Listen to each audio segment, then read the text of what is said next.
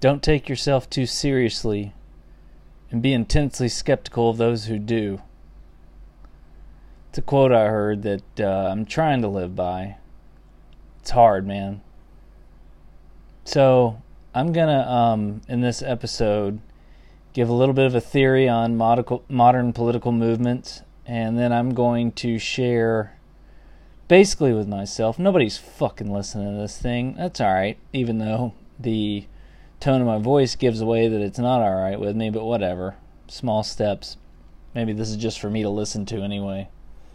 But I'm going to share sort of my approach to life and how I'm trying to live. I guess those of you who know me can tell me whether or not I'm full of shit. So here's my take on modern political movements. I think many people are unhappy with their personal lives for any number of reasons. Perhaps they're frustrated with their lack of attention from attractive members of the opposite sex. Maybe they're frustrated with their inability to get ahead at their work, their career. Maybe their lives don't have any real direction and they're frustrated by the lack of options. Maybe they're just mad about being fat and ugly. Throughout human history, these types of personal conditions have engendered feelings of insecurity in people. I mean, that's human nature and it doesn't change. But given insecurity, that's a part of the human condition. I think the internet's enabled a wave of narcissism also to sweep over the American people. A citizenry that's already primed for egotism and narcissism by the very nature of our society's emphasis on the individual. Social media feeds our insecurities by allowing us to indulge in the act of comparing ourselves to the highly stylized life projections of millions of people we don't even know personally. We then overcompensate for this insecurity because, let's be honest, when you're comparing yourself to millions, people always find that others that they don't measure up to, right? It's only a matter of the number game. We overcompensate for this security by using the social media megaphone to project our own engineered and calculated self-image projections out into the world. So you're going to find that if you go out there on the internet, you're not the richest person, you're not the most successful person, you're not the best looking person, you're not the most sexually appealing person. There's lots of people that are all those things, more than you are. So what's left for the individual, the average person, to hold up to society and take self-pride in? If you look on the internet and you find people who are better than you at everything, who are better looking, who are richer, whose lives are more interesting or fulfilling than ours, you start to feel like a loser. What can a disaffected loser turn to as the basis for their declaration to the world that, hey, I'm special too? Morality, right? That's the one thing that can't really be verified.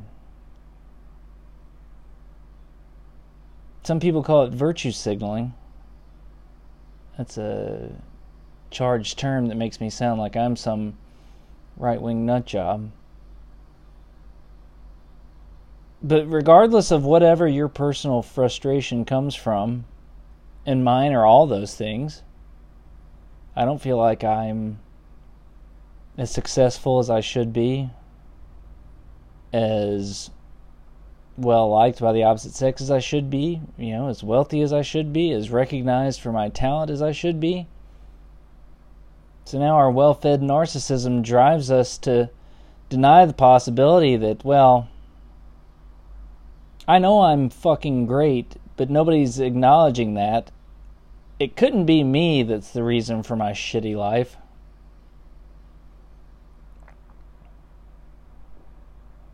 The internet's also facilitated the breaking down of most of our nationally shared cultural touchstones, right? We used to have professional sports leagues to bring us together as Americans. That's a thing of the past. We used to have movies and television, but the proliferation of cable channels and streaming video services and YouTube videos has splintered that into a series of small cult followings. We used to have music. Napster and our lack of overall education has destroyed that. traditional religion's in steep decline. It's seen by most people as antiquated. I mean, the fucking coronavirus, people decide, well, we just won't go to church. It tells you all you need to know there.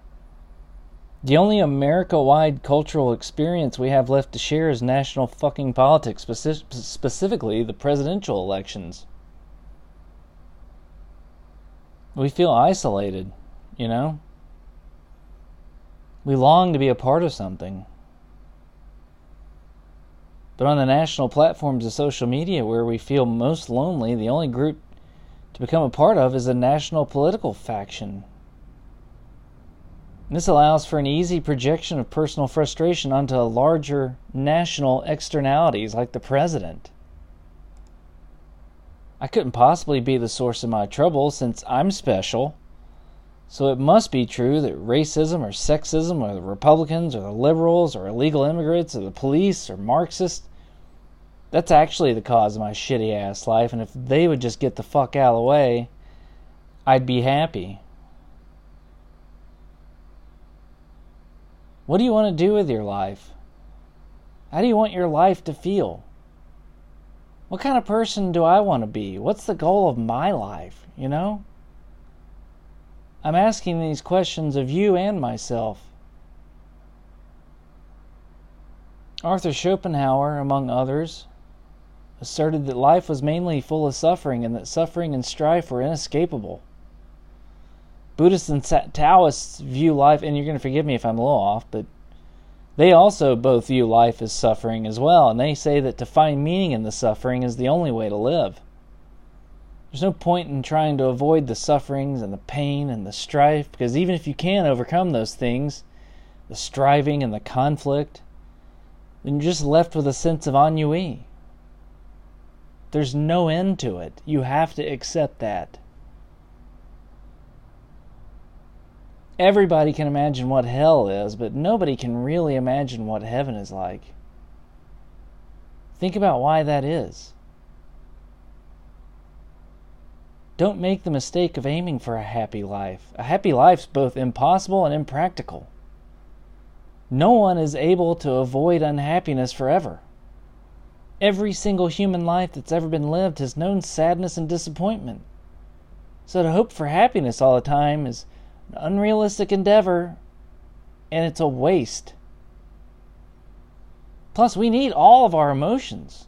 An emotion only gets its intensity by way of its contrast with another emotional state.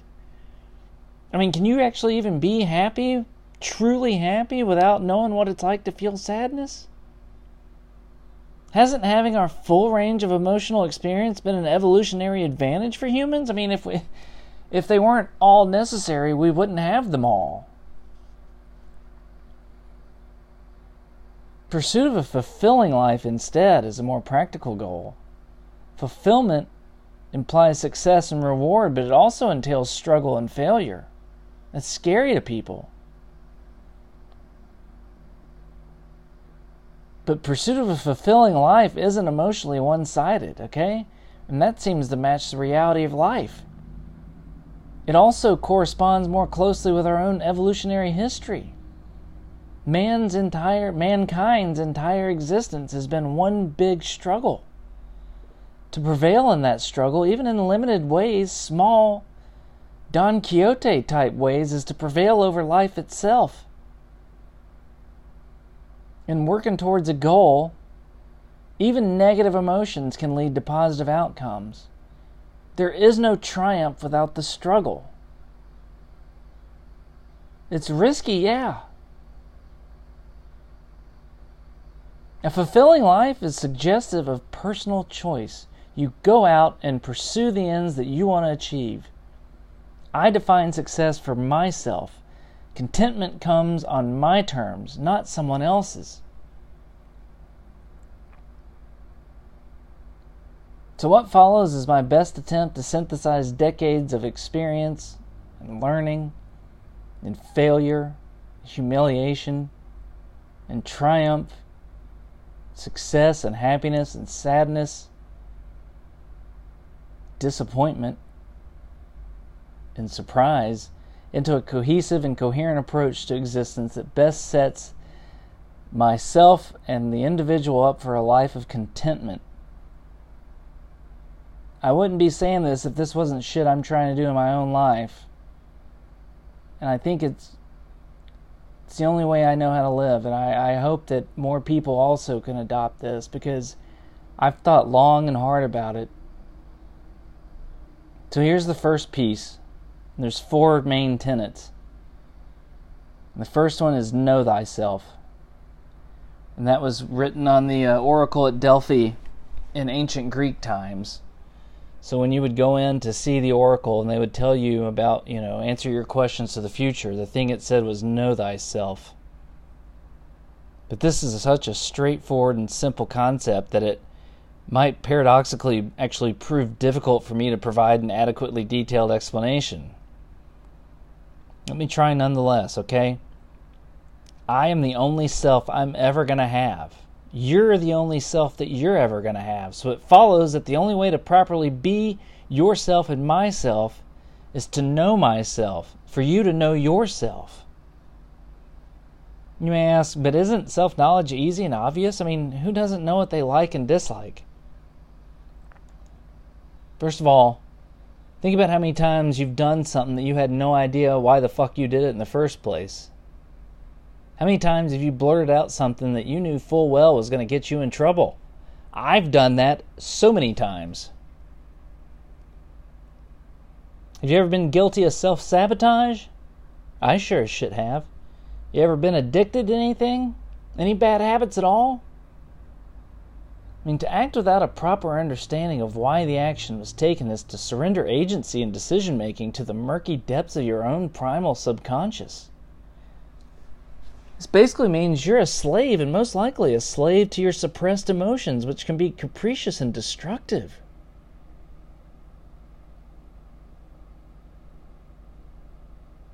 Secondly, there's a huge difference between knowing the things you like and dislike and knowing why you like and why you dislike those things, okay? Say, for instance, what you look for in another member of the opposite sex. Is it because of your mother? Or if you're a woman, is it because of your father in any way? Why? These are things that we don't exactly know the answers to until we sort of look within ourselves, okay? Self-improvement's impossible without self-knowledge. But is it mandatory? I think so. Degradation of the self over time doesn't seem like a smart way to go, and stasis over time seems almost paradoxical, right? I believe we have one way to go. That's upward and onward. Those who remain the same will be left behind by life and must face increasing difficulties as life throws more and more responsibility at you. More than anything, though, knowledge should inform all action. How can I prove this? Well, to act without knowledge is to act randomly and irresponsibly. To go on a journey in a land that you know nothing about is irresponsible and unintelligent. To do anything without knowing why that specific action was taken is wasteful and irresponsible to yourself. You must know yourself, and that means knowing what your faults are. If self-improvement's the goal, a starting point would seem like a necessity.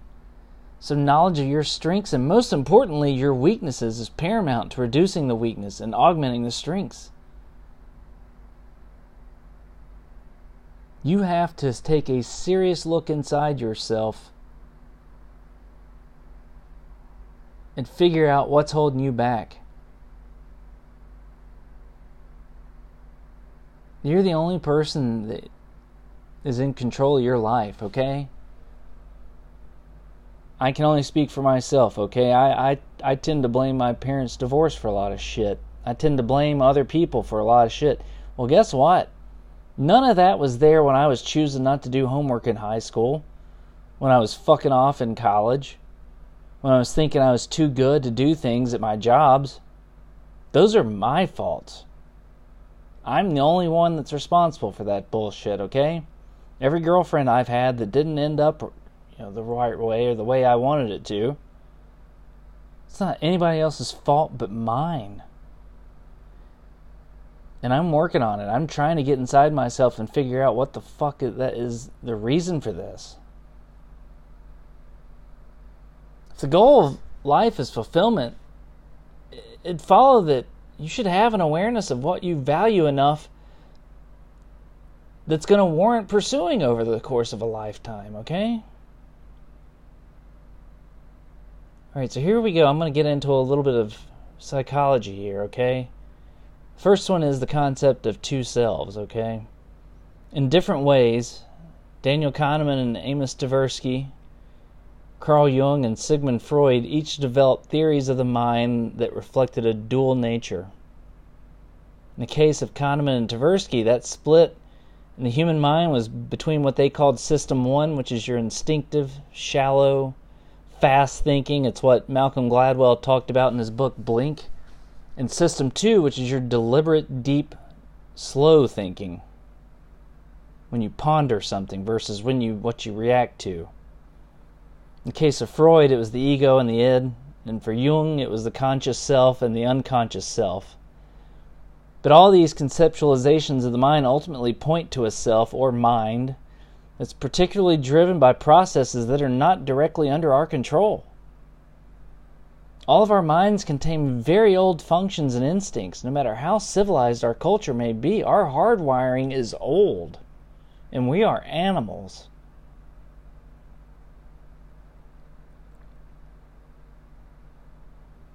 Digging deeper into the aspect of ourselves in the subconscious, and one of the more important concepts a person should internalize is the notion of balance. That's most best symbolized by the yin and yang of ancient Chinese philosophy and the law of the conservation of matter in science. Balance is going to be a recurring theme throughout this talk. But in this specific case and section, I want to discuss the balance inside minds of every single being on earth, myself included, you included. Every person has the potential for both good and evil inside them. You need to accept that. If you think you're not evil, you just haven't had the opportunity. All of us have a dark side. I do. I fucking know I do. People who believe human nature is inherently good are delusional and likely putting themselves at risk for their own suppressed dark side, or shadow, as Jung called it, to come clawing its way out of the subconscious. Julius Caesar, a brilliant man who also enslaved and murdered hundreds of thousands of people. Alexander the Great was a believer in the unity of all mankind, but he was also a megalomaniac who killed just as many people as Caesar did. Martin Luther King Jr. was a pioneer in the civil rights movement, but also a womanizer and a poor father. Think of the most revered person you can and probe inside them for their dark side. Hell, Barack Obama may be one of the most thoughtful and well-intentioned people ever to serve as the President of the United States of America, and yet he ordered an inordinate amount of drone strikes on people. You have to, just the sheer mathematics say that some of whom had to have been innocent of any kind of death penalty warranting crimes. The United States made a mistake in portraying itself to the world as this infallible champion for good. It was an impossible standard to live up to. We're not fucking Clark Kent and Superman. No nation in the history of the world has ever been morally perfect in deed or action. As such, no person has ever been purely good. Whether you believe in his divinity or not, Jesus Christ came close enough to living a morally pure life, and we're still talking about him 2,000 years later. That should tell us something about the degree of difficulty involved here. So why should someone get to know their own dark side? Well, the human brain, over long periods of time, evolved certain hardwired tendencies and heuristics that proved beneficial to our prehistoric odds of survival. However, as our culture became more and more sophisticated, the mental structures and shortcuts that once helped us survive as hunter-gatherers for hundreds of thousands of years are now our potential betrayers. that lead us into thoughts and judgments that could be in opposition to our present-day ways of thinking and cultural beliefs and traditions. You want to read a book that'll fucking outfit you for exactly what your mental biases are and where your thinking can be tricked and fooled and hot-wired? Read Thinking Fast and Slow by Daniel Kahneman.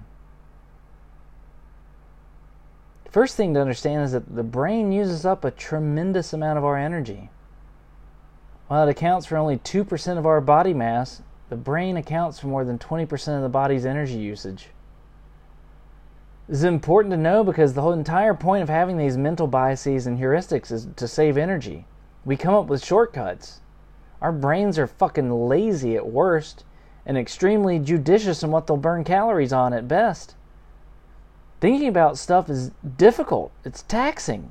It's why we're lazy. It takes energy. But you got to do it, or else your biases, my biases, will take over and we'll be on cruise control. So I'm going to list out a few of these, okay? These are some of the more prominent mental biases and heuristics that tend to trip people up. I think you need to go above and beyond this to truly gain an appreciation for the limits of human reasoning and the minefield of mental lapses that we're faced with every day. First one is called "What You See Is All There Is." Our minds are wired to conclude that the limited bit of information we have is all we need to make a decision or take action. So it's that conservation of energy in your brain that says, well, I don't need to dig deeper. I've got all the information that's needed. Second one's the law of small numbers. Here's the thing, the coronavirus has fucking really driven this home for me. But humans aren't good at understanding statistics. And I'm talking just in general. What do statistics feel like, okay? Nobody on earth is able to describe to me what the difference between a 95% chance of something happening and a 99% chance of something happening. Most statistics are from a small sample taken from a much larger overall population, and the sample, if large enough, should be indicative of the overall population. Problem is, most samples aren't large enough to be able to draw an inference about a population. And so the law of small numbers states that in smaller sample sizes, the variation is going to be massive. For example, the lowest rates of cancer take place in several small towns. You could make some conclusions about this in terms of, okay, well, what does small town living give you that leads to lower cancer? But here's the thing, here's another piece of information in terms of what you see is all there is. The highest rates of cancer also take place in small towns. Small towns are small sample sizes, and they're therefore prone to wide variations. The city of Chattanooga is not an accurate representation of the COVID. Moving on, anchors. We're prone to suggestion even in the smallest matters, often without even realizing it. For example, there was an actual study where participants were asked to spin a random number, quote-unquote, wheel that was actually rigged to either stop on the number 12 or the number 45. And the participants in the study were asked to spin the wheel, and it would land on either a 12 or a 45, and then they were to estimate the total number of African nations in the UN, okay? And half the participants got a 12, and half the participants got a 45 on the wheel. Well, guess what? The average of the participants that received a 12 on their spin averaged a response of 22 nations, and the ones who got a 45 averaged a response of 50. Just from a fucking wheel that they're told has nothing to do with anything, and yet it's still 22 versus 50 in their guess.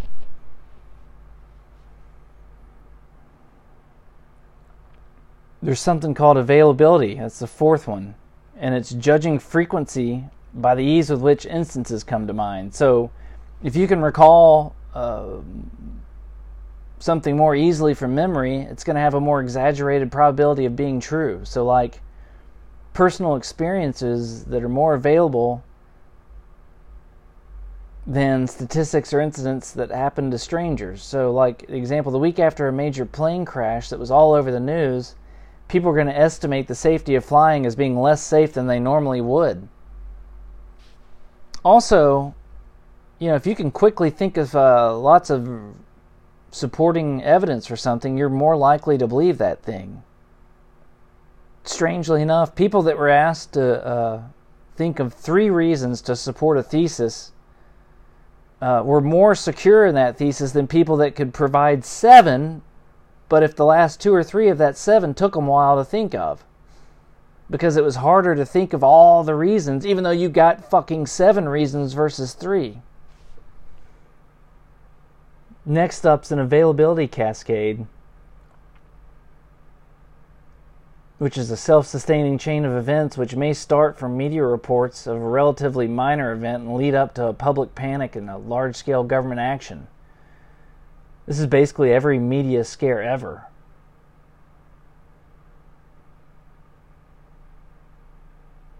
Our 24/7 news cycles only intensified the impacts. Media outlets compete for attention-grabbing headlines.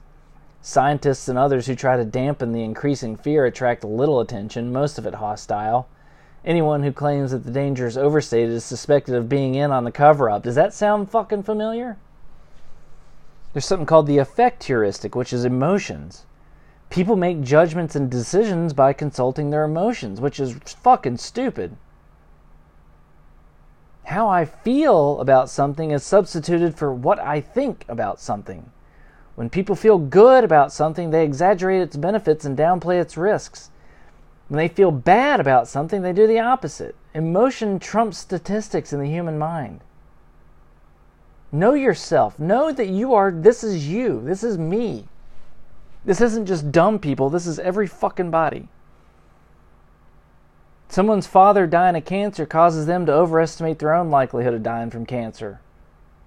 Advertisements playing on people's fears are more effective than non-emotional advertisements. You saw that shit during the COVID too. These sinister motherfuckers out there that are in advertising are aware of these mental biases and they're preying upon them. You need to be aware of them.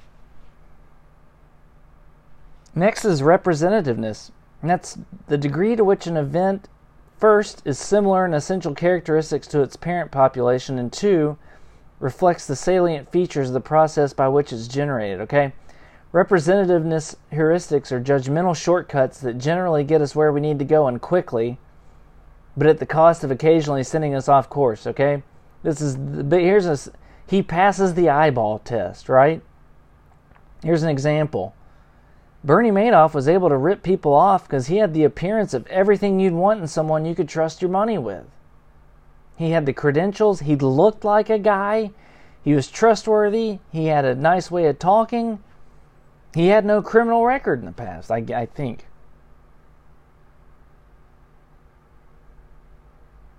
Number 8, halo effect.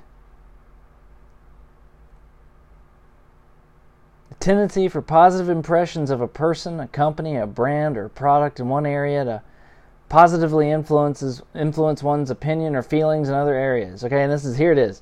Good-looking people tend to get favorable benefit of the doubt. Ugly people tend to be viewed in non-physical realms as being ugly too. It assumes that good people do nothing but good things and vice versa.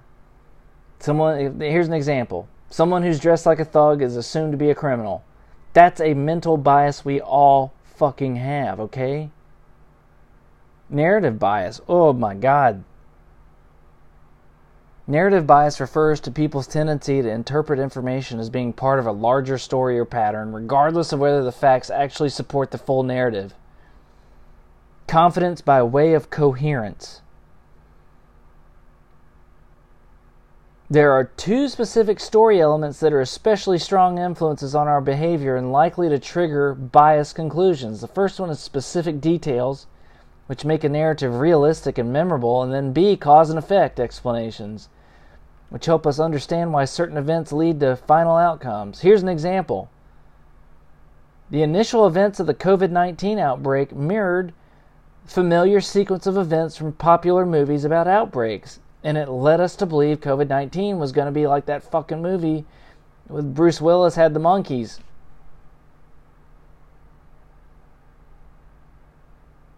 We've all seen the stories of pandemics and how they unfold, and so this started unfolding like it. It's got to be just as bad as those things we've seen. And then the last one, which, God, this is what Twitter and basically all Fox News and CNN are built on, is called confirmation bias. People veer towards information that confirms their previous held beliefs about something. We look for things that confirm what we want to believe. Examples are Trump's impeachment, Othello interpreting Desdemona's nervous answers to his queries about her alleged infidelity as proof that she's guilty. But I mean, really, it's anything. If I believe something, I'm going to go look for facts that support that. I'm not going to go, who's going to go look for facts that debunk something you're thinking? But that's what you need to be doing. You need to be looking for facts that debunk what your opinions are. You don't want to be a biased person. Those are just a few of the more prominent mental biases and heuristics. Knowing that these biases exist is of utmost importance in our modern age, where the media and other organizations like advertising will deliberately use these biases against us, and it's only going to get worse.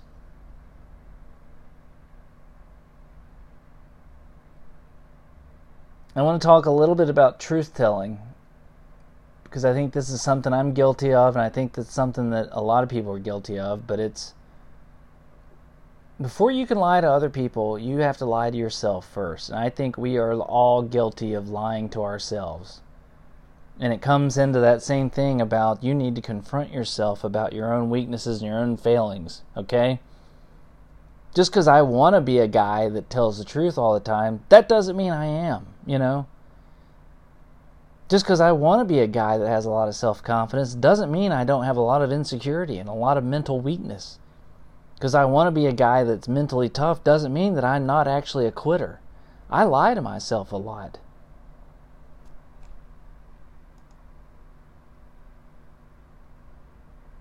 So how do you go about attaining self-knowledge? Okay, if we're still on the first tenet that I've gone through here of knowing yourself, how do you go about doing that? Well, the peculiar thing about the human mind is that it's almost completely blind to everything outside of the range of its immediate focus. Right? But who can afford to direct the spotlight inside themselves all the time? Nobody can. That's the fucked up part. Even when you're trying to become a better person, you're going to fuck up. With an entire world constantly taking place outside of ourselves that requires attention, how can you also do that and then look inside? You can't. So what's the solution then? I think you got to do regular, periodic self-examination performed in a deliberate and methodical way.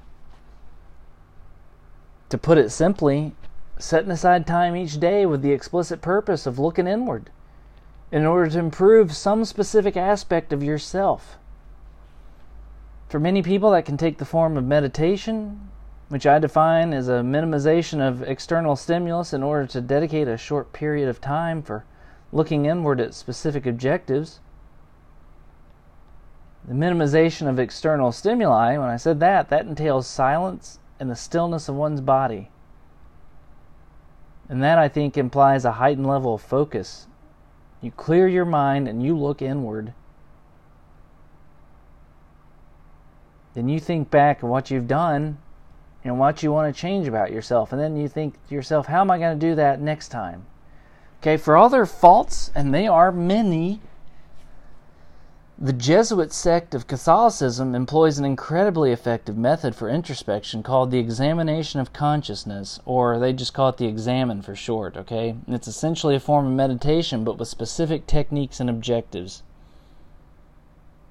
At the end of the day, you sit down in a silent room and you wait until you're completely still and physically relaxed. Then you're going to walk through the day that just took place, and you're going to note the instances when you acted in a manner that was undesirable, okay?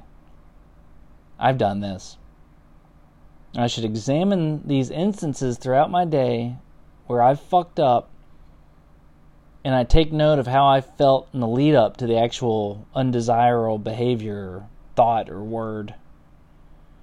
You think about, okay, well, what could I have done differently, and how do I better identify situations in the future that are going to lead to similar situations, okay? So, for instance, I'm thinking about this morning when I lost my temper on the road at another driver. You know, I don't like being the kind of person that loses their temper. It's undesirable. I don't like myself when I lose my temper. Especially over fucking mundane stuff like how other people drive their cars. So I think back and I focus on what I was doing and think about right before the incident. Was I thinking about something else that bothered me? Was I projecting my anger with myself onto the other driver? Could I sense my blood pressure rising before I gave way to my emotions? Was there some kind of point at which I could have diffused my own temper? There has to have been a point like that. There has to be a point you cross that's right before the point of no return. And you have to be able to identify what that feels like and catch it. So I resolved next time I find myself in a similar situation, I'm going to recognize the warning signs and I'm going to take measures to depressurize. I'll remind myself that this shit is beyond trivial and unimportant. I don't know that person. And I'll use that stimulus to focus on the more important things. Whatever approach you do take, make sure you're doing it every day and that you're dedicating your full attention to it, okay? Writing your thoughts down also doesn't hurt, as long as you're actually revisiting your notes, you know? There's nothing more demoralizing than just going through the motions of self-improvement and having to come face to face with your failure to improve every day. And then one final thing, and this is stolen directly from David Goggins, but it's worked for me. And that's use physical activity to confront your inner self. I've lately taken to running myself into the ground because that's how I don't like being a quitter. So when I run long distances, that voice inside my head that says, dude, just quit, man, come on. It comes screaming out. And this is a chance to take that fucking voice on and defeat it. And the more you can defeat it and the more you can get used to discomfort, the more you can gain control over those things.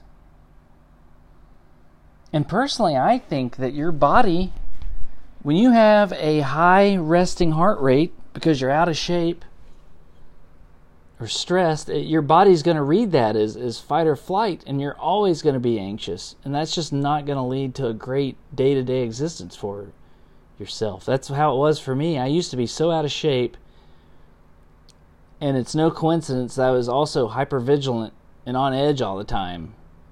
I had a chip on my shoulder for no fucking reason other than I was out of shape. My body took it to mean that, I'm being threatened. There's a lot more I could go over here.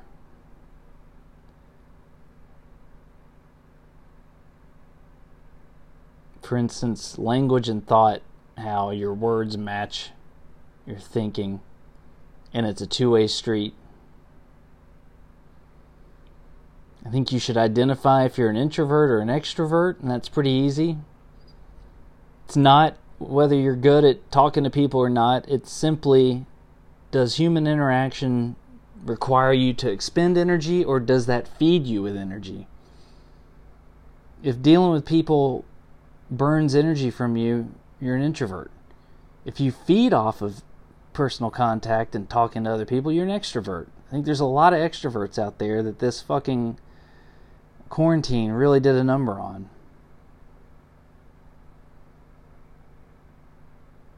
But just to sum this up, know yourself. Really get in touch with who you are. Find out who you really are, not who you want to be. Like I said, don't lie to yourself. It's only doing yourself a disservice.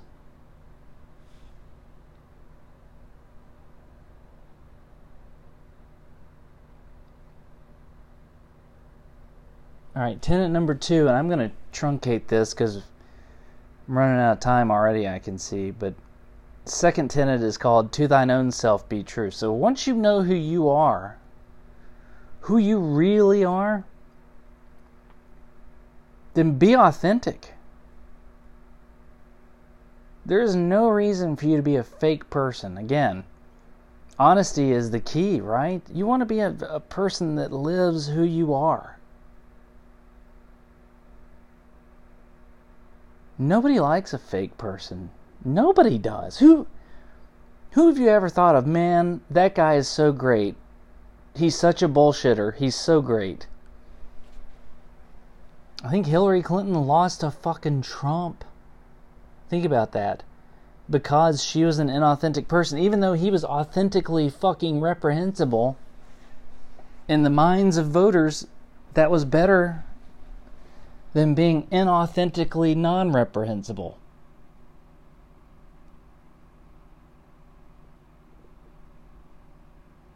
A big thing that I've started getting into is the writings of the ancient Stoics. And that's mainly, I can sum up Stoicism pretty easily for you. And that's the fact that you are the only person you can control. How you react to things is the only thing you can control in this life. You can't control what other people do. All you can control is how you react to them. So if someone pisses you off, guess whose fault that is? That's your fault, not theirs. You're giving people power over you by letting them get to you. Be true to your fucking self. Only worry about what you can control, which is you. I don't know any other way to put that.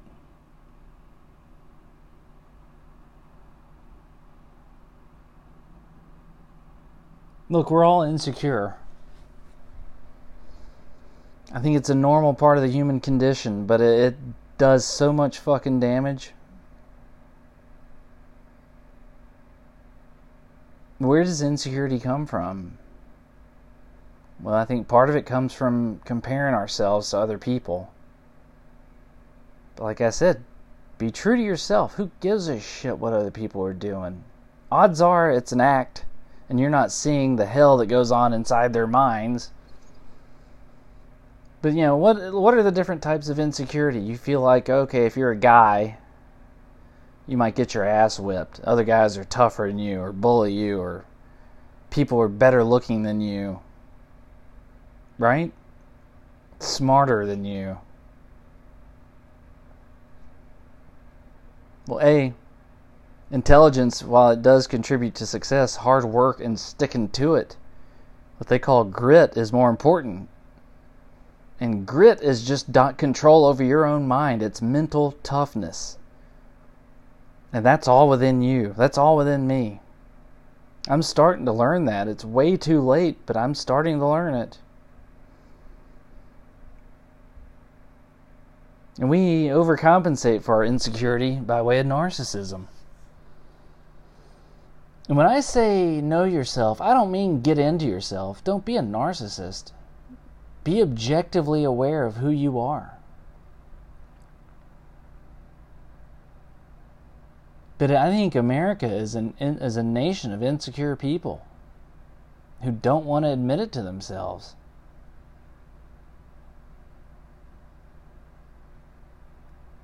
But there's no reason to be insecure.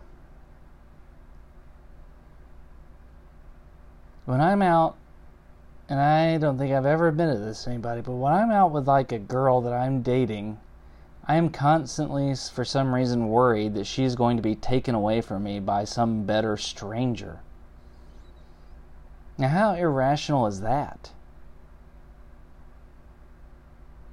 I'm getting over it. And sadly, the way I get over it is fucking training jujitsu.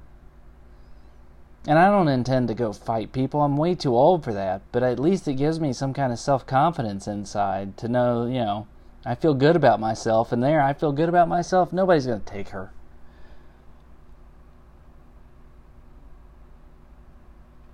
I think it's important to learn history.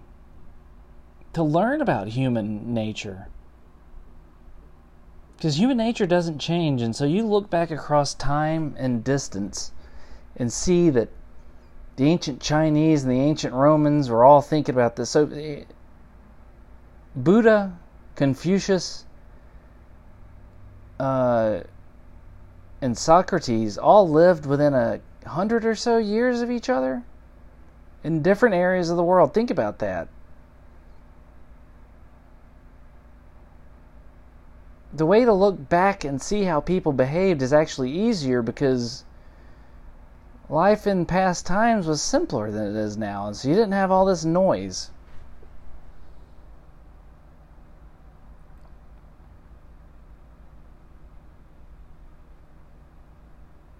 So look, I'm going to be real quick here, okay? To kind of sum this up because time's running out, and I'm just going to have to get to the second half because there's 4 of these. And these are just the first 2. But given that Tenet 1's accomplished, or at the very least pursued in earnest, the next step is to use that self-knowledge as a guidebook or a roadmap for conducting your life, okay? That implies the Stoic existence, okay? Where you do not live life according to the whims of others, okay? It implies that a comparison with others is fucking foolish. Jealousy and envy should be pointless to you. You shouldn't be jealous of anyone, okay? If you see someone else that you think, okay, well, I'd like to be like that person, then start being like that person. But probably better, just be the best you. They're probably fucking jealous of you. I think Stoicism and being true to yourself also tends to suppress this need to pretend to be something you're not. Artifice is difficult and unnecessary if you're living in accordance with being true to yourself. Why bullshit about your success or your happiness to other people if you don't give a fuck what they think? Or if you actually truly understand that their approval gets you nothing of value. And like I said, being true to yourself sounds like a license to be a total narcissist to some people, but in actuality, you should be reversing and removing all narcissistic behavior. Because of that fact that narcissism is born from insecurity, it's an overcompensation when, if you know who you are, you'll be humble, but you also won't be fake. Because look, if you're living your life according to the goals or values of other people, you're aiming at a constantly moving target. To me, that sounds like slavery too. If free will exists, which I think it does, at least if an illusion of it, then to act as a slave to the values of others is an act against free will. Existence and consciousness are valuable gifts. To cede those gifts to others is to reject your own self. Why are you alive? You have one life. Be the master of it.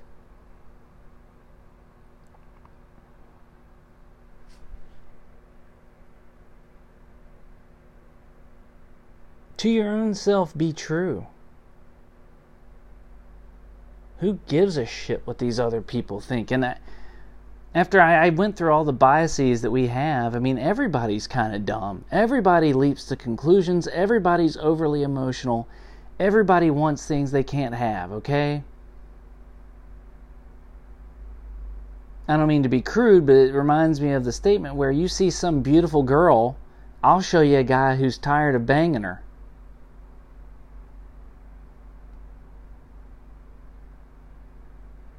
If you're a college student, you see the frat guys and the sorority girls, and you're not one of them, and you think, oh, you'd be a little bit jealousy. You'd be a little bit jealous of them, see how their lives are. Guess what? Their lives probably suck, and they're overcompensating their asses off. And that creates a lot of negative psychic energy that nobody ever sees. Social media is the worst thing you can be on. I'm not on it. I realized that was just making me compare myself to people, and it was making me put up a front versus who I actually am. Know thyself, I think the implication there is to know what your weaknesses are. To your own self be true is to embrace your strengths. That is so simplistic sounding, and yet it requires every bit of effort from you and from myself. I'm going to come back and maybe do another episode on the final two. But just to run through them real quick, the next one is no pain, no gain.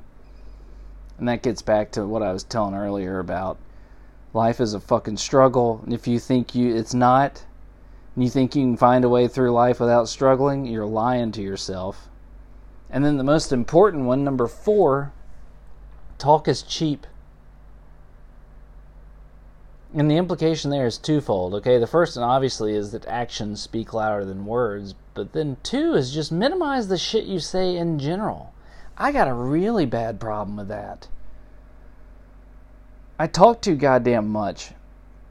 I cut people off. I steamroll people with conversation because I think what I have to say is so much more fucking important, and I'm making all these good points. Guess what? No, I'm not. People think I'm an ass when I do that. I know it. I gotta quit that shit. Anyway, I don't think anybody's ever going to hear this, so this has just been one long self-talk, and even then it's valuable, you know, so I don't give a shit. I would like for people to hear this. I think it'll help people. I hope so. It's all I really want to do. I don't give a shit if people think I'm smart or not. I know I'm not. Or if I am smart, trust me, I've got weaknesses everywhere else. No attention to detail. I don't work hard. I have selective work ethic. I'm insecure as a motherfucker. I need to stop lying to myself. I need to control my urges, my impulses, get my emotions under control. It's got a lot of work to do, but the first part is sort of identifying them, and then you just sort of go after them. I'm working hard at it. I'm meeting setbacks. It's not going to be easy. No pain, no gain.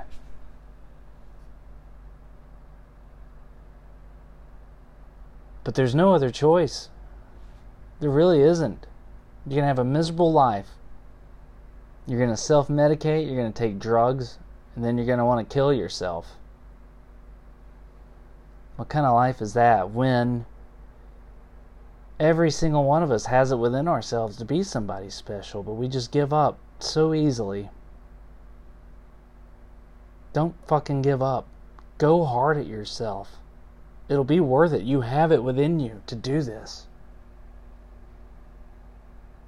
I know this isn't funny or witty or whatever, but it had to be said. This is what I'm living through right now.